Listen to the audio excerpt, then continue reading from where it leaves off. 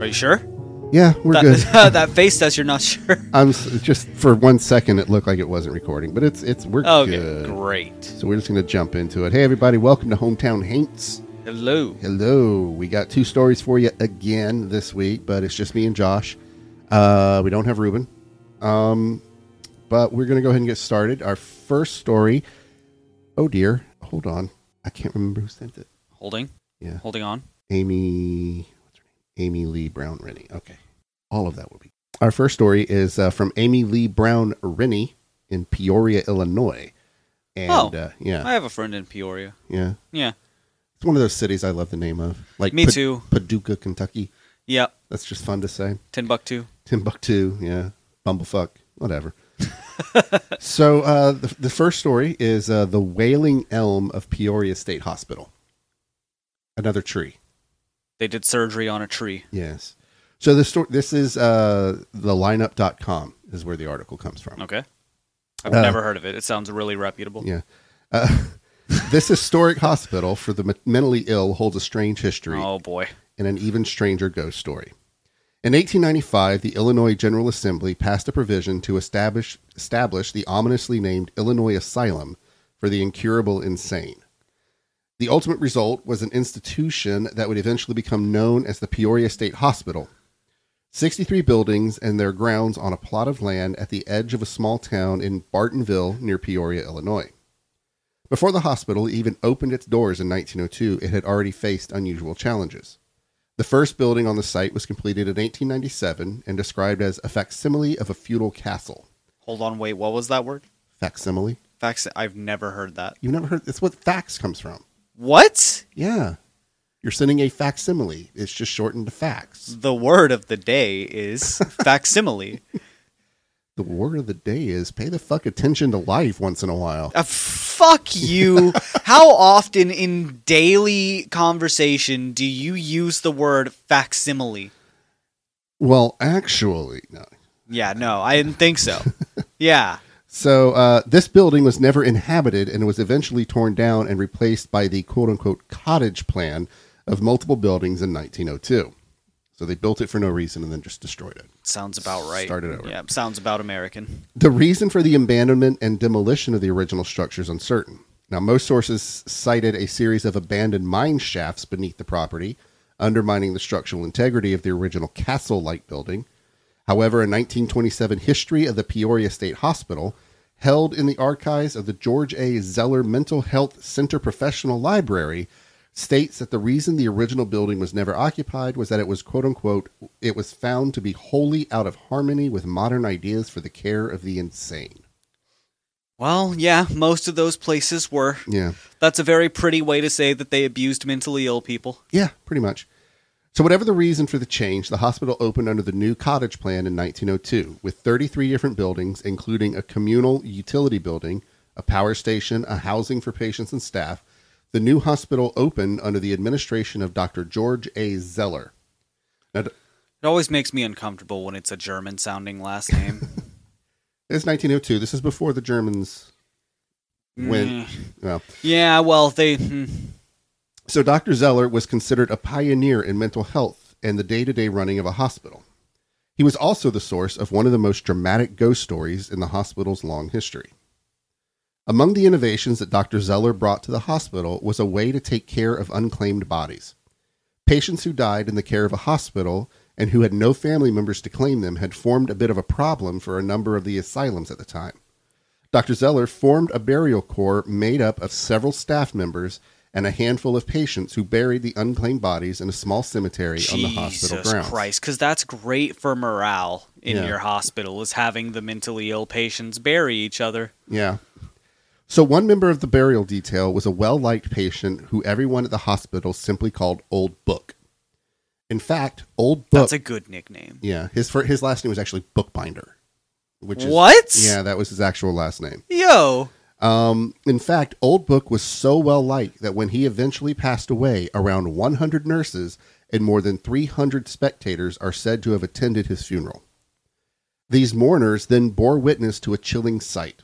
According to Dr. Zeller, writing about the occurrence in his 1937 memoir, Befriending the Bereft, All those assembled mourners saw the apparition of Old Book appear next to the cemetery elm where he was being buried. What's more, after Old Book's body was interred, the tree began to die, and every attempt to chop it down or burn it failed. What is it with trees? I don't know. This is like the third tree story. I think it's the fourth. Is it? We had the two devil trees. The two devil trees. This one, what's the other one? And then, oh no, wait, because I'm mixing up one of the devil. I've turned one of the devil tree stories into two devil tree stories. Okay. The tree itself was said to wail and cry whenever it was cut or a fire was lit nearby. It didn't happen. It is only one of the many eerie events that have been reported at the Peoria State Hospital over the years, though it is difficult to imagine one more striking or which was observed by so many witnesses. In 1907, the hospital dropped the word incurable and became the Illinois General Hospital for the Insane. Then... Yeah, but they still haven't dropped the insane part. Then in 1909, it traded all that in and became the Peoria State Hospital. At its peak, the hospital housed around 2,800 patients. When its closure was announced only 20 years later, the number had dropped to 600. Peoria State Hospital's doors were officially shuttered in 1973. Since its closure, most of the hospital's 63 buildings have been demolished or converted into industrial or commercial businesses. The Bowen building, which once housed the hospital's administrative offices, is undergoing demolition in spite of fundraising efforts by the Save the Bowen Foundation. By the Save the Bell Foundation? Yes. Just a whole foundation of people who are like really big fans of Screech. The cemetery still stands on the hospital grounds. Sometime after the burial of Old Book, the cemetery elm was struck by lightning and finally removed. Yet rumors of sightings of Old Book and the sounds of his sadness persist till this day. As for the actual gravesite of Old Book, for decades it remained without a headstone. Around 2010, however, one former hospital employee erected a memorial in honor of the former patient. That's nice. Yeah, I think so. That was it. Just a simple, it was actually kind of a heartwarming, you know. Sure, it was a terrible place. Well, yeah, terrible place, but still, you know, you do what you got to do. At least there was one like happy little bit of it. I still don't understand what it is about trees. And I think it's just because they're harder to burn than people think, that they're like, oh my god, this tree won't burn down and stuff happened near it.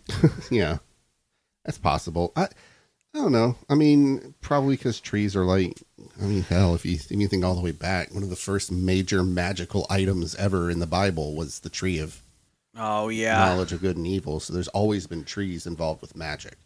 That's true. You know, the whole nature Wicca. Well, and I mean, You was bought it that? Yggdrasil too? You bought that? Bought what? What I just said. I'll believe anything You anyone bought that tells bullshit? me about the Bible. I'm Yeah, just pulling it out of my ass. I don't know. nothing would surprise me if you told me it was in the Bible. Well, I mean, it was in the Bible. I mean, the whole Garden of Eden thing, that actually was in the Bible. Well, yeah, that part. Yeah. But it goes back into like Nordic lore, like with Yggdrasil, the Tree of Life. Yeah. And that's even older. Yeah. And then there's if you go into sacred geometry, there's the Tree of Life. Ah. Yeah. And then of course there's the Giving Tree. Yeah. Yeah. That's a very important one. Communist propaganda. We ain't here for no government propaganda. Are we doing last week's episodes again? No. I don't really have anything this week that lends itself No to... rednecks? No rednecks. Damn. Yeah. Yeah, no, I get enough of them living here. So the next story is a little backstory on this to people who are just joining us, and this may be one of their first episodes. Many, many moons ago, when the show was still in its infancy, we did an episode or two about a lovely man by the name of Carl Tanzler. If you haven't listened to the Tanzler episodes, then go back, please. Exactly. There are claim to fame. I love our Tanzler episodes so much. I do too. I put a lot of fucking work into it. Good Lord.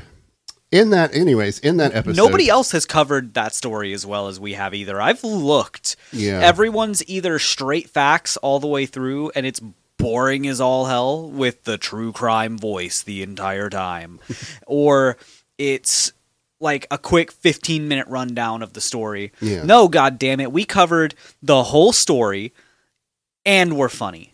Exactly. Nobody else did that. Go listen to those And if you haven't. So, anyways, in that episode, Kat, one of our wonderful co-hosts who we miss greatly, We should have her back. we should have her back. She was talking about a bishop in St. Augustine, and she couldn't remember the name of it. Well, after that episode, we got a message on our Facebook thing from a guy who just simply goes by Charlie. Free fact checkers. Yeah, free fact checkers. We love it. Fact checker Charlie.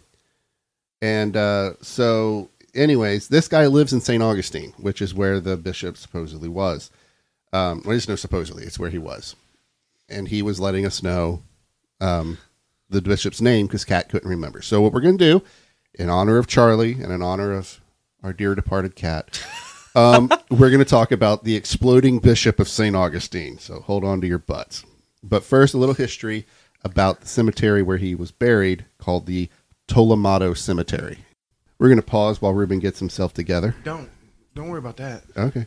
I'm good. We're ready. So we're going to start first. This is from ghostcitytours.com. What are we doing? We're doing Hometown Haints right now.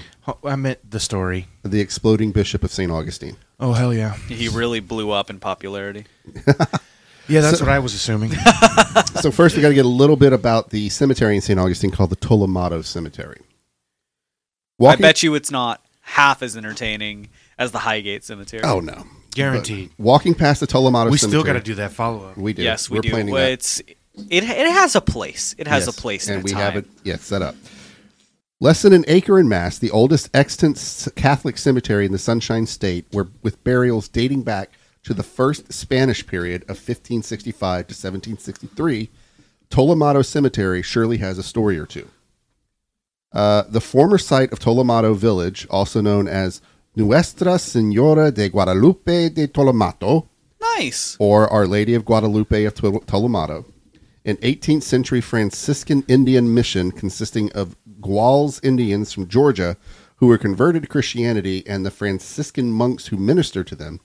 Tolomado Cemetery was originally the site of a possible namesake river where the Gual lived. An Indian burial ground was believed to exist before the Catholic Church took it over. When Great Britain acquired Florida, the village was abandoned. In 1777, the Menorcans came to St. Augustine from New Smyrna after Dr. Andrew Turnbull, a Scottish doctor and British colonist, invited them to colonize from the Mediterranean.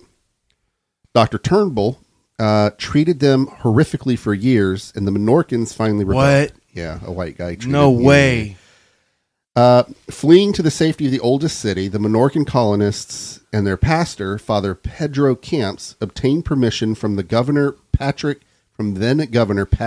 Tonyan, good God, to adopt the old village as their final resting place.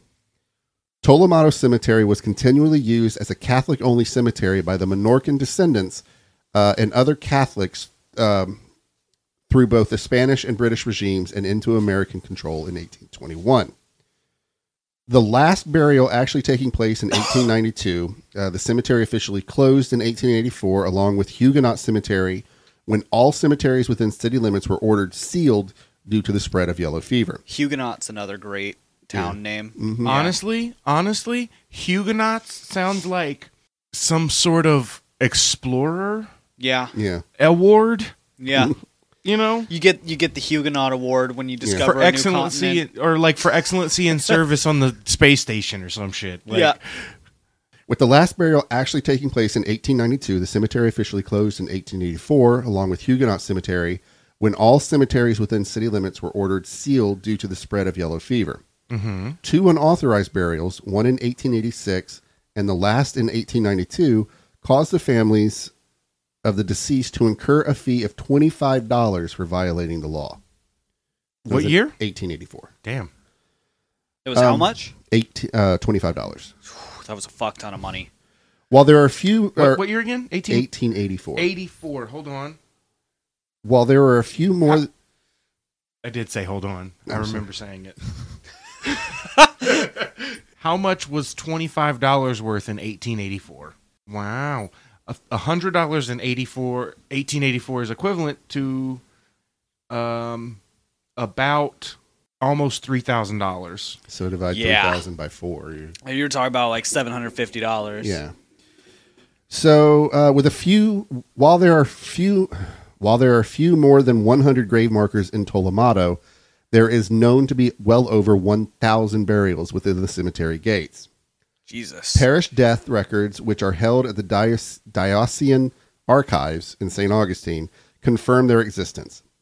Over Tolamato's centuries of endurance, the epitaphs and unique features of the headstones and markers have long since deteriorated, but those that are still recognizable have been well preserved. And now we're going to get to that's where the bishop was buried. Now we're going to get to the story of... The part where he explodes? Yes. Yay. As an attendee of a holy... Oh, I got it. I know where this is going now. Yeah. As an attendee of a holy and prominent funeral in the late 19th century, you have certain expectations. Because we've been talking about graves Yeah. in St. Augustine. Yeah. Yeah. And I grew up in Florida, in and around St. Augustine often. Yeah. And I do recall some roadkill incidents, we'll say. Yeah. It gets damp and hot in Florida. Mm-hmm. That's what you should be aware of. You expect that the body has lied in state for a time so that all mourners have the opportunity to pay their respects. We call it a wake. You expect the deceased to have been taken care of but whatever. with the utmost concern and consideration. And most of all, you expect that the funeral will go as it invariably does, smoothly, without dramatics, timely, and sanitary. In Florida? Sanitarily. Sanitary? Yes. In Florida. The funeral for Bishop Verreau, who was the first Roman Catholic bishop in the Diocese of St. Augustine, however. Listen, I've been to a lot of funerals, and almost none of them have been smooth. Yeah. Was unfortunately not as well thought out and planned as expected. The Florida heat in the middle of June was scorching, and to keep the bishop's body lying in state long enough for the mourners to visit, a pit was made in the ground, lined with sawdust and ice, and the bishop's body inserted. We just finished the middle of June, Yeah. actually, and it was like 100 degrees here every single fucking day. Mm-hmm. He was in ice. We're not even to August yet, y'all. I know. We're still preheating. Like, we're not done getting hot. Nope. I walked outside today, and actually, literally, it took my breath away for a minute. I literally walked out of my house with my normal fit on, as it were, and I walked back inside, and for the first time in almost 2 years, I put shorts on willingly. Yep. Like, dude, when I moved back to Florida from Colorado, we like to drive straight. That whole thing, make as bare minimum stops as we can. So I think we did pretty much all of Kansas back God damn. in like a stretch. Shit. Yeah. For those of you in Europe, that's about a country's worth of driving. Yeah. that is literally like half of the U.S. You know how large the U.S. actually is. It's fucking massive. And there is a huge heat and humidity change that occurs between Kansas and North Florida. It's truly wild. So, and we had the windows up and the AC on As soon the as you whole hit, time. dude, you can hit. It's like you ain't even got to go that way because you can go straight north. Yeah. And as soon as you hit Georgia, like about a third of the way through Georgia, just before Atlanta, you're like, this is different. Yep. I don't understand why. And so when I finally got out of the car in our yard in Florida and I stepped out into, 85, 90% humidity for the first time in like 4-5 years. Yeah. And I remembered how fucking heavy and gross the air is here. Dog, heavy is a good word for it. People people describe it as like walking through soup. That's only on really, really heavy humidity. Like a day like today, it's raining Where it's really and gross. rainy. Mm-hmm. Like that one is going to be hard to breathe when you go outside. Yeah. But normally, like just regular humidity, this is December heat. Like, like it's fucking, the air is literally, it's you can feel it get heavy. Yes. It clings to you. It's fucking wild. And it was even a cloudy day. Yeah. When we got back. And that doesn't help here. That's just a blanket, and we're under the blanket. And the grass was all like wet, not even from the dew. It was just wet. It fucking the plants here sweat, my dude. Yes. I for real like you could walk out. It's 3 p.m. No rain for 4 days, and the plants are all wet. Yeah, like slippery. Yeah. Like, So an expensive iron face-plated casket was the only option for this well-known, beloved, and studious man. Only the best would be afforded to him for all of his work in Florida and beyond. But imagine for a moment what happens to a dead body subjected to intense heat over a period of 3 days. I believe in the commercials for like cramp medication and such, they call it bloating. Yep. Sort of like bread dough left in the sun for the yeast to rise. Now imagine for a moment putting that mound of bread dough inside an iron oven that's been sealed shut with no expanse for air and excessive temperatures. It's like, what if you put a dead body in a car in August? Yeah. Like, I've kind of got a story about that. oh too. shit, that's not great. So one of my best friend in high school, his mom worked at a rest stop, and they had a lady come in and park and get out of her car and come up, and she was asking them questions, like what time they close, and she was asking a bunch of questions that led them to the conclusion that she was going to be sleeping in their parking lot. Yeah. And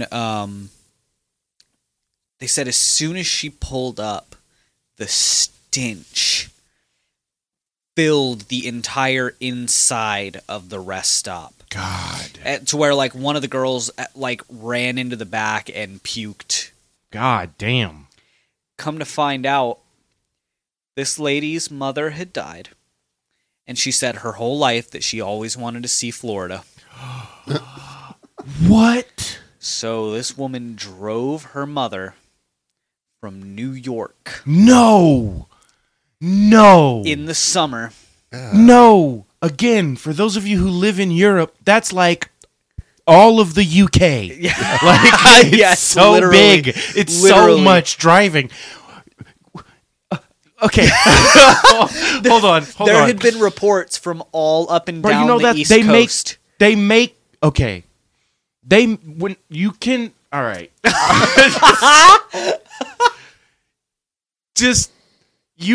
They make a fucking thing where you can get a person cremated and have most of them in an urn, and then the rest of them comes in like a little fucking salt shaker thing, and you could just salt shake them around the world if you wanted to.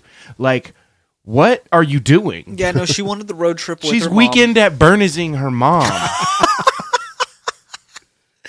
Yeah, there were reports they later found out from like Walmart parking lots and stuff that she had slept in all up and down the coast. How can you sleep? What? Take it from me. Bro, death does not smell good, and it happens fast. Yes. Like, it's wildly bad. Well, I'm sure she had the AC on. Even That still. I'm that's kidding. not gonna. But don't need to tell you exactly what happened during Bishop Verreaux's funeral, but suffice it to say the funeral goers left quite abruptly, and the remnants of the body were quickly interred in its final resting place at Tolamato Cemetery. Anyway, he ruptured. He ruptured. Yeah. And another article that I read said that the bishop reigned one last time. Oh, That's gross. All over the That's terrible funeral and bad. Also, Oh, when bodies man. rupture, they don't really like spray a whole lot. explode. the article I read said that some of the bishop, people left with the bishop on him. Well, Oh, sure. in all fairness, if you're they put close this man enough, in an you'll oven. get Yeah. right. If you're close enough, yeah, you might get a little bit on you. But like, anyway, when you pop, like it You can't doesn't stop. It's like, I mean, it's really gross, but I don't think it's that violent. Well, who knows? This was like the 17 or Morticians? 1800s. I forget exactly Well, how. so- Yeah, but bodies are roughly the same as they were back then. Yeah, but the taking care of the body beforehand isn't. Yeah, bodies don't explode at funerals anymore because we have morticians now. Yeah. But They like, do stuff to you first. Yeah. They take out the parts that make you rupture. Prepping. They prep you. They prep the That's body. the nice way to say Yeah. that they remove all your blood and pump you full of some different shit. Yeah. Get that one last blood transfusion. You know? When I learned what, so my aunt was